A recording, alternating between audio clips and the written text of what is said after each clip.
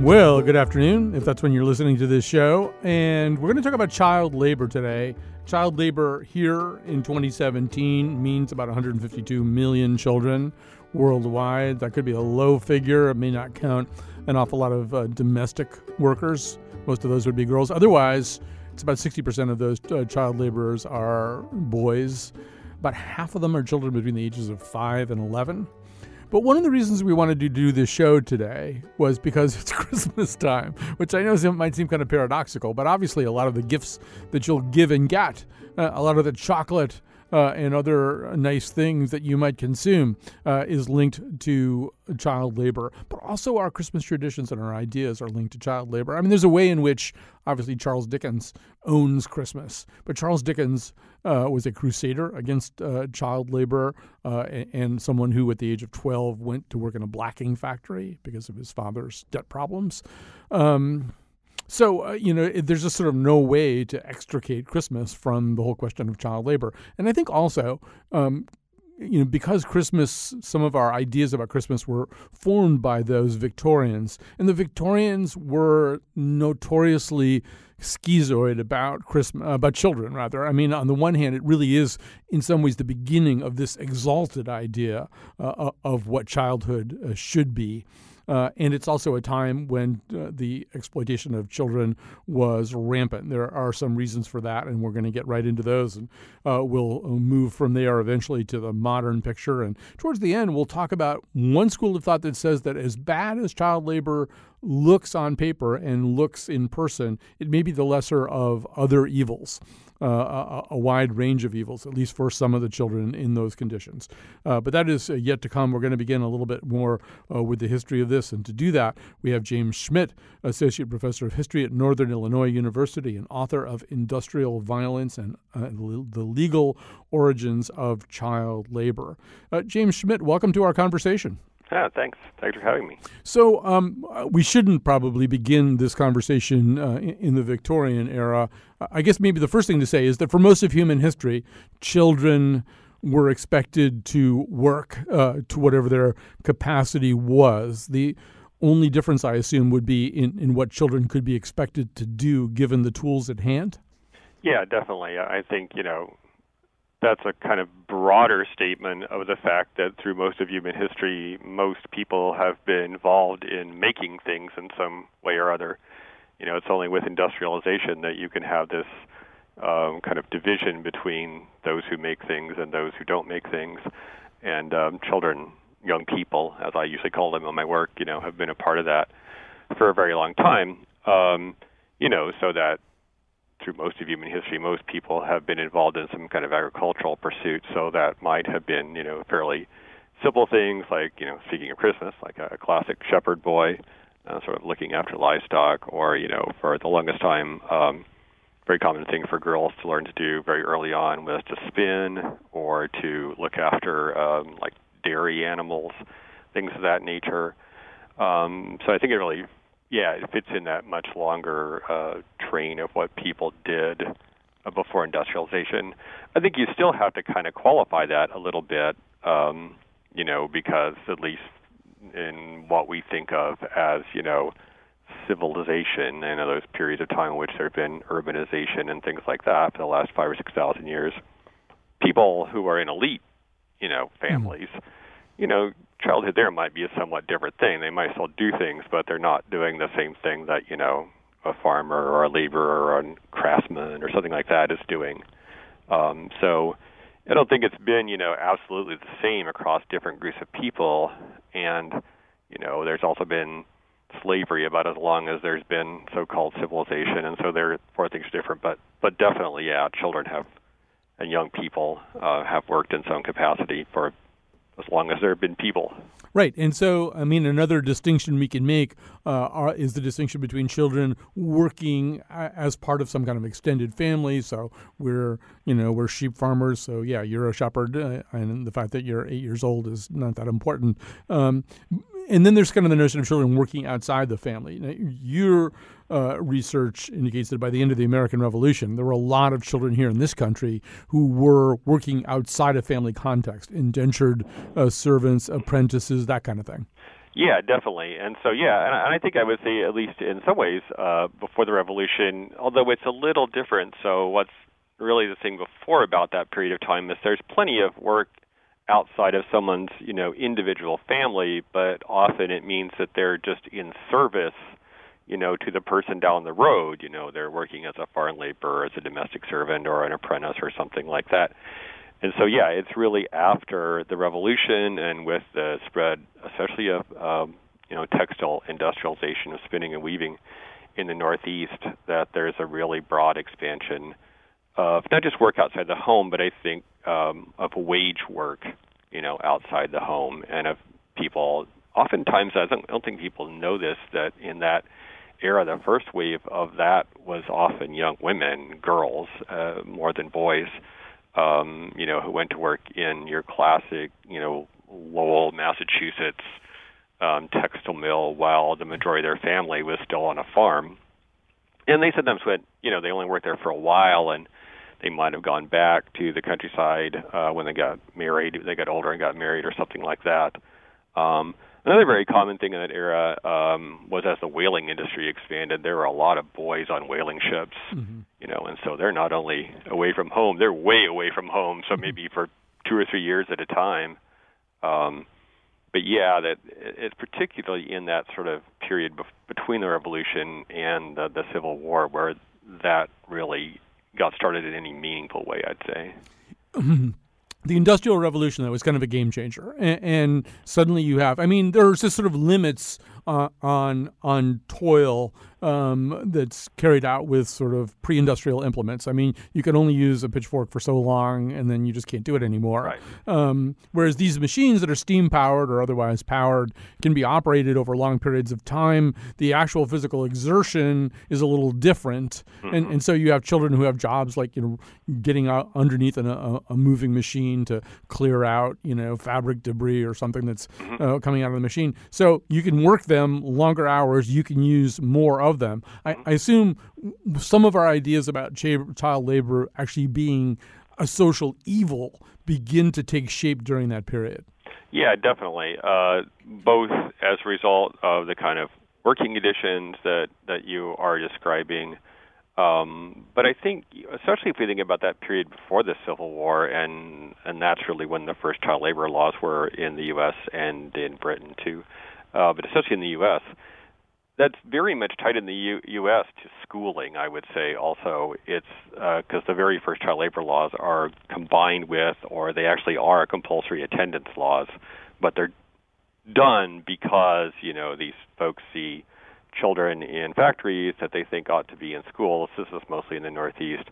And they think they ought to be in schools because they think that you need an educated citizenry for a democratic republic. And so, they would go about saying things like, well, these factory children are ignorant, and if you give them the right to vote when they grow up, well, that's going to be a problem. So there's those things that are kind of in that mix as well. And it also, I think, has a lot to do with, as you already kind of mentioned, with the beginning of changing ideas about childhood itself. And, so what are young people supposed to be doing, especially at the earlier ages? The thing about child labor and child labor reform is that, it was a pretty long project over the course of a couple of centuries, and most of those early laws, like the earliest ones, were just about kids under 10, so then it might move up to 12, and eventually at this sort of marker that we have now is 14 of being a sort of a big cutoff point. And the idea that, well, those kids belong in school, and if they're not in school, they're supposed to be playing, and that is a reflection really of what was happening in the families of the middle class people who were leading the reform movements. And so I think, the things all get bound up together. So part of it is about working conditions, but part of it is about, for reformers, I think, is, what children are not doing if they are in a factory or some other workplace setting. Right, but I think the other part of this, correct me if I'm wrong, is that the factory itself is a different kind of setting than what we've seen in the past. So we have, if you're involved in, I mentioned a pitchfork, and you could get hurt with a pitchfork, but the kinds of injuries that you could sustain in a lot of these pre-industrial settings were somewhat limited. Now you've got children going underneath a machine that could actually scalp them, right? Yes. Oh, yeah. And, there's also things like, I have a number of examples of this in my book of, you have kids who are fascinated by other things, and so they try to play with them. Right. And that does not usually end well. But yeah, so there's a lot of different kinds of dangers in a factory. It's just, again, like you're intimating, that's not to say that agricultural work is not dangerous, but it's not dangerous in the same way. And I think that so much of it has to do with the conditions of labor in general in that era. Where hours are very long and things are kind of built a little bit on the fly, so they're not, this is obviously pre-OSHA, so there's not a lot of health and safety regulations. There's no health and safety regulations. So there's a lot of just sort of constant danger, whereas, I think in agricultural work, there's things that are plenty dangerous, but they kind of come and go, whereas in a factory, it's sort of ever present. So the last half of the 19th century and the beginning of the 20th century in both Britain and in the U.S. are just alive with reform ideas. There's all kinds of reform in the air. There's temperance and there's women's suffrage and there's abolition, and I could just keep going. And one of these things is child labor. Child labor kind of is part of that choir. Are there sort of certain tipping points about this, or like reasons why? You just in the same sense that I don't watch children harvest the cocoa that is going to be in the chocolate bar that I eat. I'm sure most people, in the 1870s, 1880s, didn't really see children working in these horrible places. So what changed the attitudes? Oh, that's the big question, and the one that historians like to debate all the time. I guess, my answer to that would sort of build on what I would have said before, which is I think part of it has to do with, class and sort of class division, and that you have an increasing number of people who are middle class, who live in cities, who are, I guess the thing that you're saying, it would be my answer, is that they are cut off from things. They have their own understandings of what proper life ought to be, both inside and outside the home, and they have the power to make those visions a reality. So I think that's part of it. I think it's important to understand that, the child labor reform and so many of those things, but child labor reform in particular was mostly led by middle-class people, by professionals, often people who are in the ministry, or you have, professional women who are involved in the settlement house movement, these sort of urban centers for immigrants. And so they're kind of leading it, which is not to say that, laboring people were not in it. Unions had been opposed to child labor, or at least wanted to regulate it since the antebellum period because they thought it drove down wages. But in most cases, they're not, average working people are not sort of clamoring for these things. It's middle-class people and professionals. And so for them, I think the fact that they are cut off from it is, in fact, sort of why they're doing it. And that sort of social division was much more obvious and prominent by the time you get to the turn of the 20th century because of, urbanization, industrialization. So as a McLuhanist, I feel like there's a media component to everything. And so particularly something like this. And so, I just got back. I was in a city in Europe where there was this enormous thing called the Photolux exhibition of photography from all over the world. And I was touring these exhibits where these still photographs of the refugee crisis. And no matter what I thought I knew about the refugee crisis, going in, watching these photos, which in a way we don't even look at as much as we did 30 years ago when everybody got Life magazine. But it seems to me one of the things that may have turned things around a little bit is the development of photography, the development of the mass dissemination of photography. And I know there's one photographer named Louis Hine that you probably want to mention. Yeah, so I think Hine he's not just one of, he's the person who really created these iconic images of child labor. But I think you're very right that it's a lot the rise of these mass distribution systems that allowed that to be possible. It would be one thing to be Matthew Brady in the Civil War and take a bunch of photos and they're on display at a place and you have to go there. But the fact that it was so easy to broadcast those to so many different places is a really big part of it, I think. Photography is not the only thing. There is a real tradition of sort of pen and ink drawings in child labor reform that preceded that, or went along, went along with it. And I was just thinking when you were doing the opener and connecting to Christmas, there's this image that I've used in some of my research that's exactly that imagery of when you sit down to have your Christmas and you have your child's toys. Well, remember they're being made by these child slaves, and that's not just a modern thing we say now. That imagery was there about 100 years ago, and the thing that I have in mind is sort of a pen and ink drawing, and there's sort of quite a lot of that too. And so I would say it's both the photography and it's the means to get it to a lot of people simultaneously. And yeah, you're right that those kind of images are they're very powerful.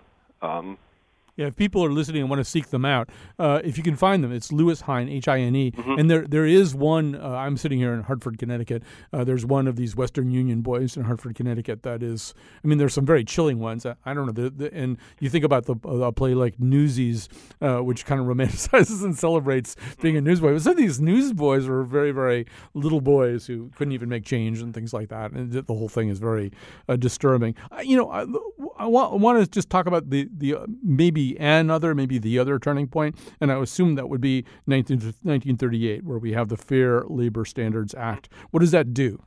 Well, it is the federalization of regulation, and so I think that's what's the turning point about it, is that there had been this long effort, starting in the 1900s, the first decade of the 20th century, and after that, to elevate child labor regulation to the federal level.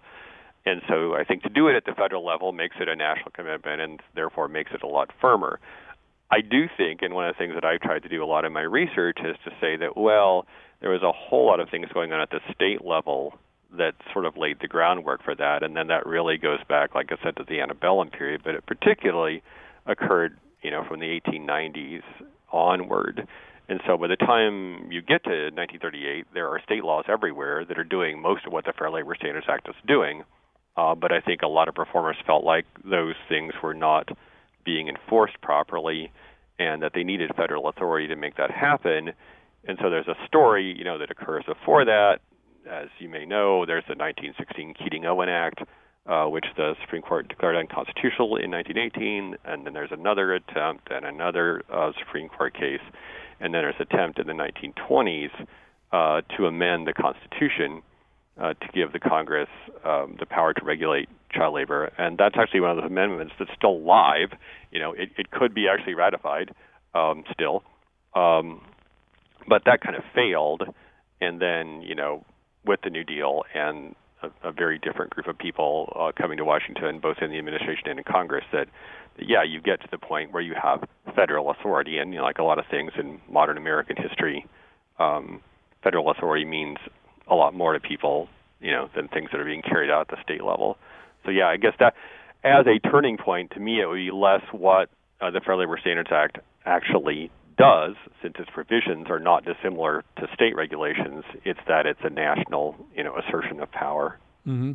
All right. So as you're about to find out, it doesn't fix everything. But we want to, first of all, thank James Schmidt, who is Associate Professor of History at Northern Illinois University and author of Industrial Violence and the Legal Origins of Child Labor. We're going to switch from him. We're not going to a break. I hear music. We're not going to a break right now.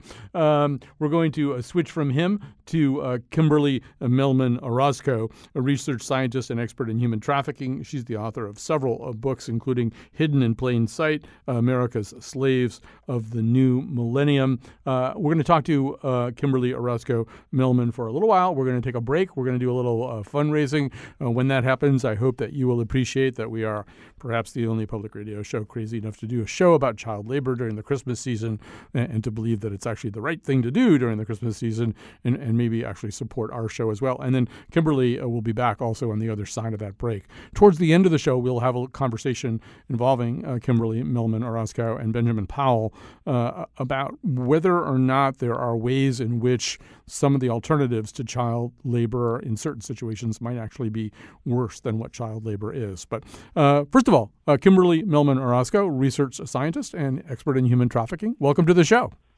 Thank you so much for having me. I'm happy to be on the show. So I said at the beginning of the show, 152 million children, by probably the most common count worldwide, are still involved in child labor, maybe more than that. I think when people think that, they think about sweatshops in Asia. They maybe think about cocoa farms in Africa. They don't think it's happening in the United States. But it's not as though we've really eradicated this in the United States. What can you tell us about that? Well, I think it is definitely a misconception that child labor has disappeared in industrialized countries like the United States. I think that might be more clandestine than it once was, but it is definitely very pervasive.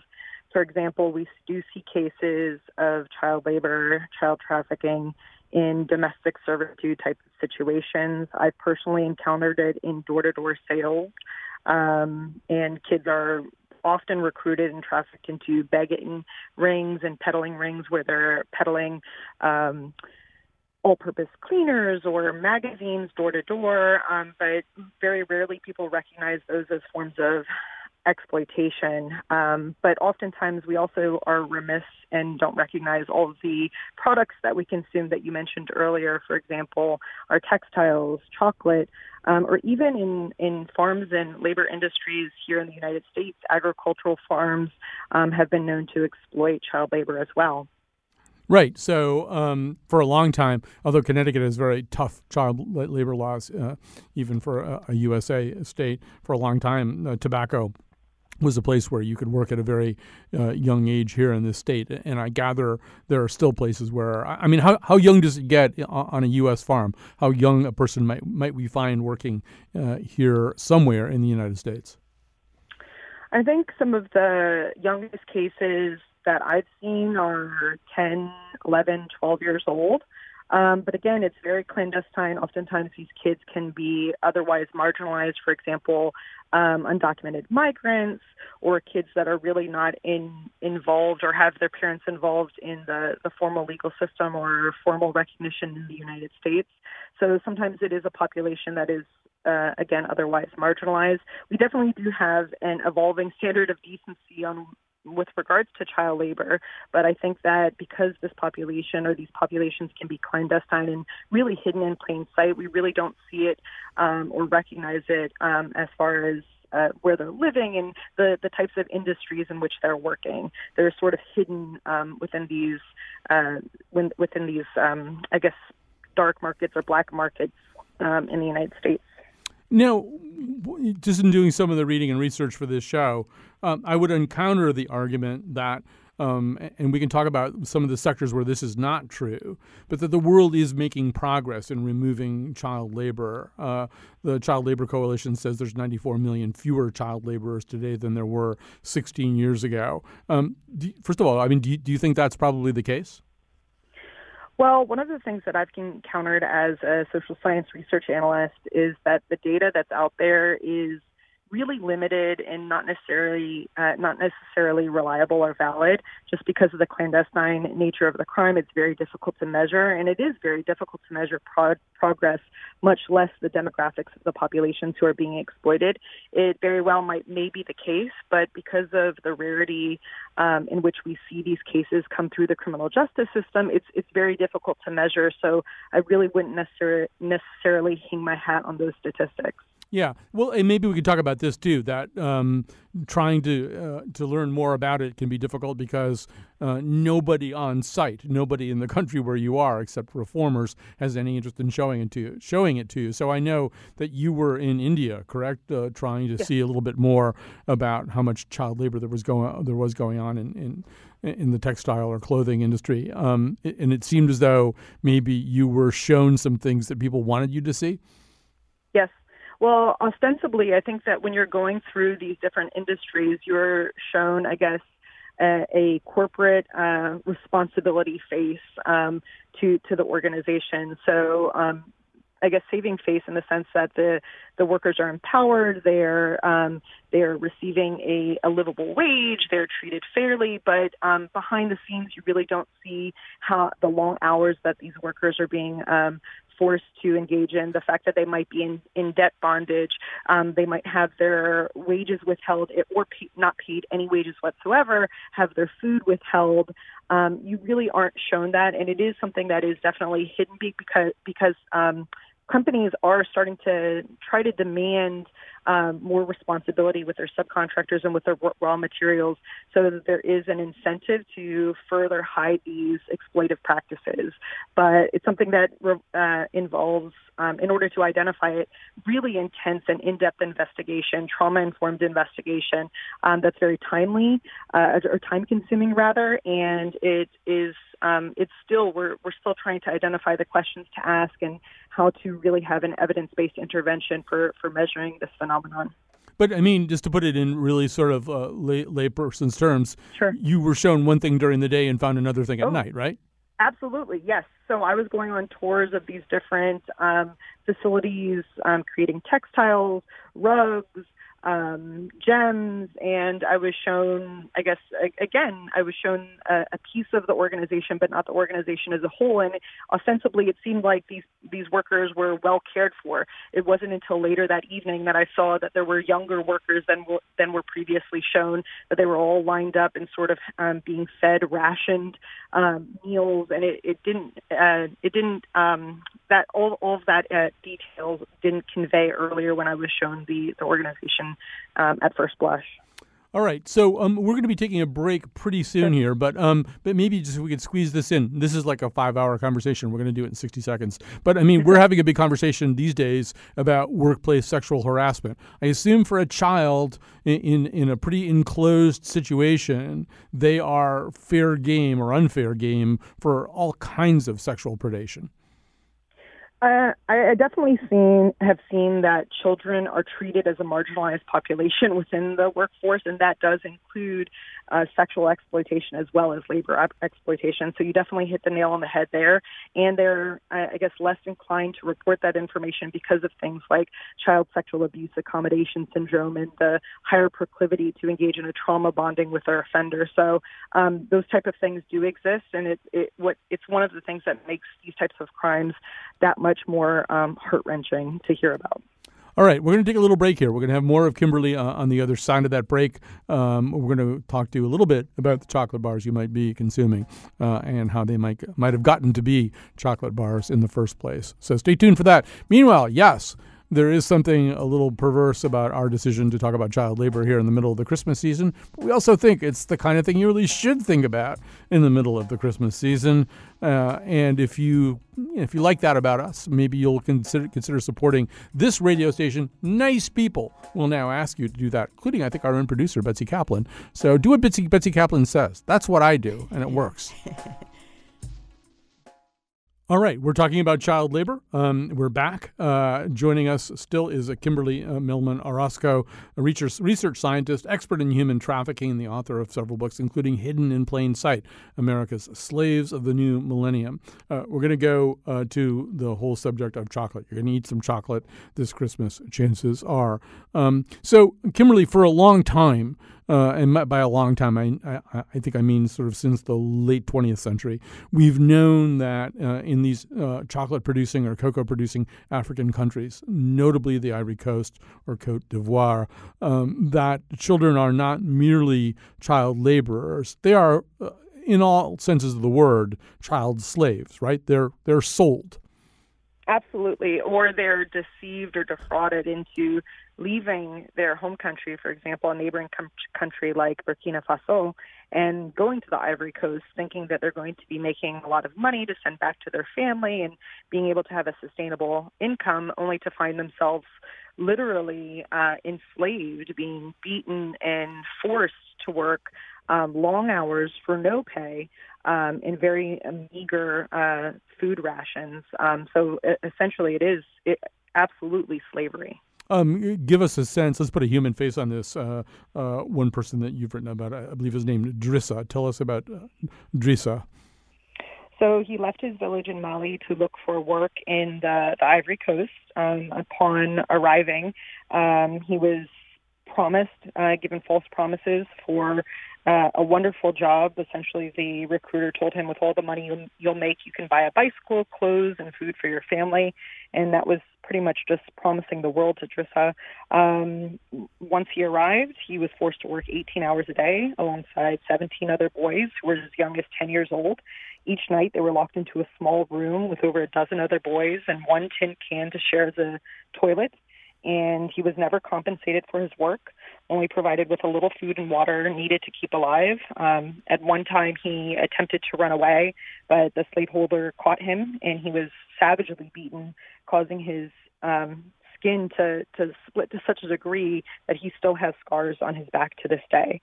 And he was enslaved in the cocoa industry until he was liberated by nonprofit organizations and those working in the field in the Ivory Coast to help free child slaves.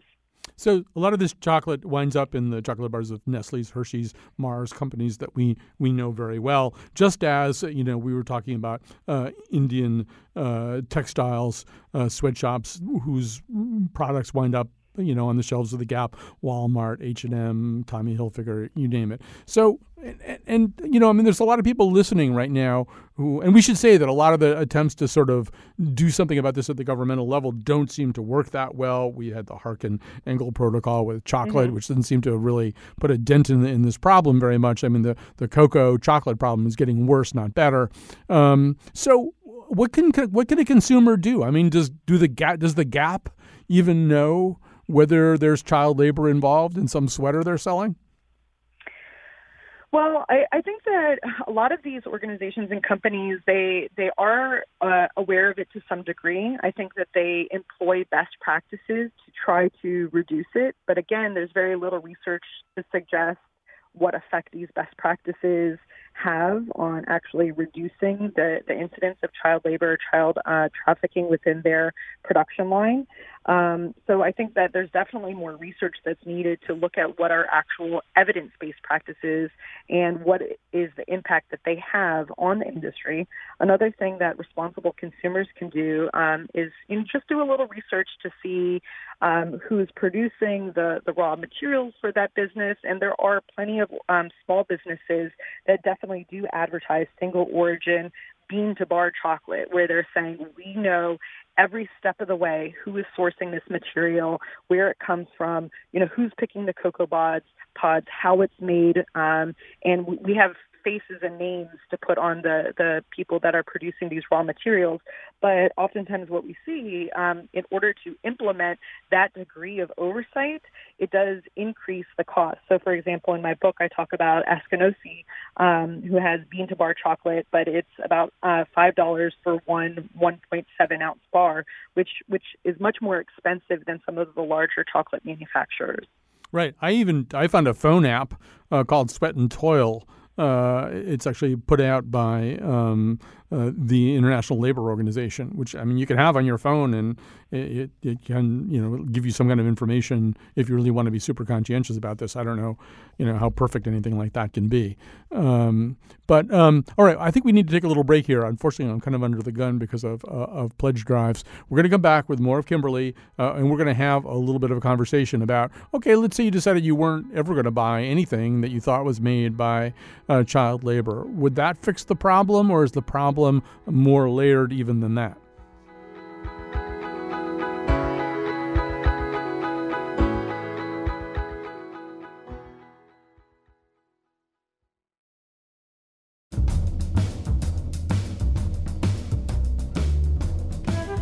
Now that we've ruined your holidays, today's show was produced by Josh Nalea and me, Kyone Wolf. The part of Bill Curry was played by Alec Guinness. On tomorrow's show, Gino Auriemma unburdens his soul to Colin. And now, back to Colin. All right, this is the final segment of our show about child labor. Still with us, Kimberly Millman Orozco, author of, among other things, Hidden in Plain Sight, America's Slaves of the New Millennium. Joining us now also Benjamin Powell, Senior Fellow at the Independent Institute, Director of the Free Market Institute, and a Professor of Economics at Texas Tech. He's the author of Out of Poverty, Sweatshops in the Global Economy. So, Benjamin Powell, in one of your papers, you introduce us to an 11-year-old, I believe, named Harissa, I think, in Bangladesh, who's working in a factory that produces Hanes underwear. She's got a job where she works on her feet 8 hours a day, 6 hours a day, sometimes 6 days a week, Sometimes she falls asleep on her feet. She's got a job snipping stray threads off the underwear, 150 pairs an hour, I think. I'm trying to do this from memory, but but you make the argument that as horrible as that sounds, eliminating that job, getting her out of that job, wouldn't necessarily be the best thing for her. No, exactly right. Because, listen, children don't work because their parents are evil or stupid.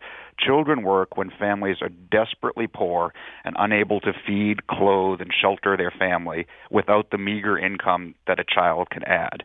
If we do not buy products that they make, that does not end the child and their family's poverty. It only takes away what that family viewed as their least bad option for dealing with their dire circumstances. So would the idea be, in other words, one of the problems is I think there's 57 million people, 57 children in the world who don't go to school at all. So I assume what we're saying is if you don't build up the corresponding infrastructure and you simply take the jobs away, you're going to force children towards even possibly worse alternatives, not to a school that doesn't exist for them anyway. Right, and it's not just about school, because the fact of the matter is most child labor around the world in poorer countries is not in manufacturing for export to the United States.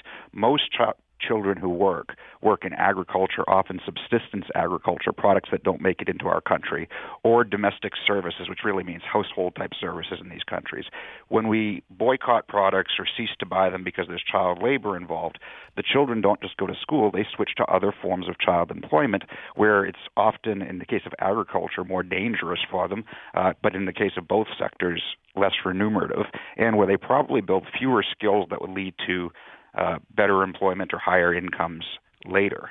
So, Kimberly Millman Orozco, I'm wondering what you think about this argument that in many cases, without the other thing, the economic incentives, getting rid of some of these jobs actually introduces a worse set of evils. How do you respond to that?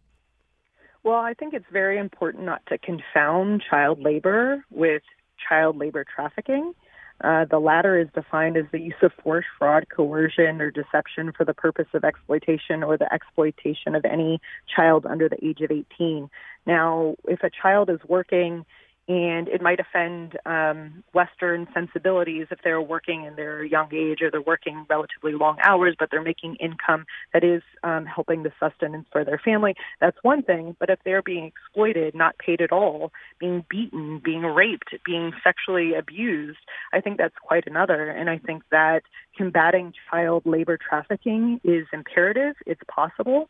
And I don't think it has the same effect as being suggested for combating the child labor industry as a whole. Benjamin Powell, that sounds like a useful distinction to me. Yes, I think we should be eliminating fraud and things like that come with the child trafficking, and that we have to be very specific in what our objectives and objections are like this, and not put blanket ones across the use of child labor as a whole. Although, once again, exploited is kind of a complicated term. I mean, there might be children who are, Benjamin Powell, working against their will, but their families maybe want them, need them to work in a bad condition. So, I mean, that's a little bit different from people who are essentially kidnapped or being trafficked as essentially slaves. But I don't know. I feel like there might be a complicated area where it's a little bit difficult to distinguish between the two. I'd like to hear from both of you, but maybe, Benjamin, you can start. Well, listen, I think in all philosophical dealings with children versus adults get a little bit complicated, period, no matter what issue that we're talking about. But I think for the most part, when we look, the vast majority of child labor in the world is a place where the child is making themselves better off and their family better off than they would be otherwise in the best interest of the overall family unit. And that's different from these. And often, by the way, I don't want to romanticize this at all, The children, much like they're adults in these situations, often have very lousy working conditions, very low pay by our standards, but it's still a step up relative to getting thrown into those even worse alternatives and sectors. And really, the way that we see child labor disappear in a beneficial way is as incomes go up, families dramatically take children out of the workforce. The best studies I've seen on this were a pair of Dartmouth economists who tracked individual families across the decade of the 1990s in Vietnam, where there was a lot of economic growth. And it wasn't just a general relationship between rising incomes and lower child labor. All the action was around extreme poverty lines. Once a family could afford enough calories to feed every family member about a 2,000 calorie or so diet, big drop in child labor rates. Again, right around Vietnam's official poverty line, another big drop. What we want to see is kids getting out of the labor force as the incomes rise and the parents don't need that income to help the family. Then we naturally see them going more to school.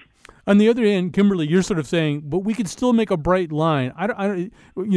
Going back to an earlier part of our conversation, it's very hard to count noses in these situations. But if there's 152 million children who are working in what we would call child labor, how many of them would fall into the category you're talking about? Children who are basically being forced to work in something that closely resembles slavery.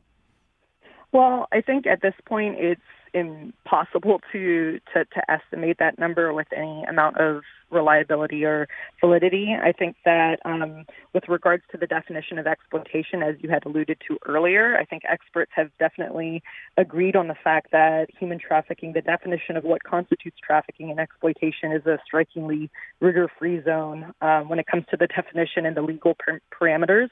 So we are still trying to carve out what rises to that level of exploitation.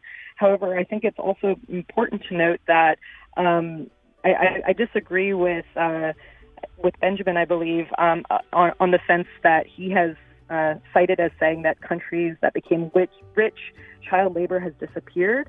I don't agree with that, and I think that it has definitely been reduced, but it still exists, and it's more clandestine than it once was. We're going to have to stop there, alas. Thanks to both of you for appearing on this show. Thanks to Josh Nalea for producing. We'll be back tomorrow with that conversation with Gino Auriemma.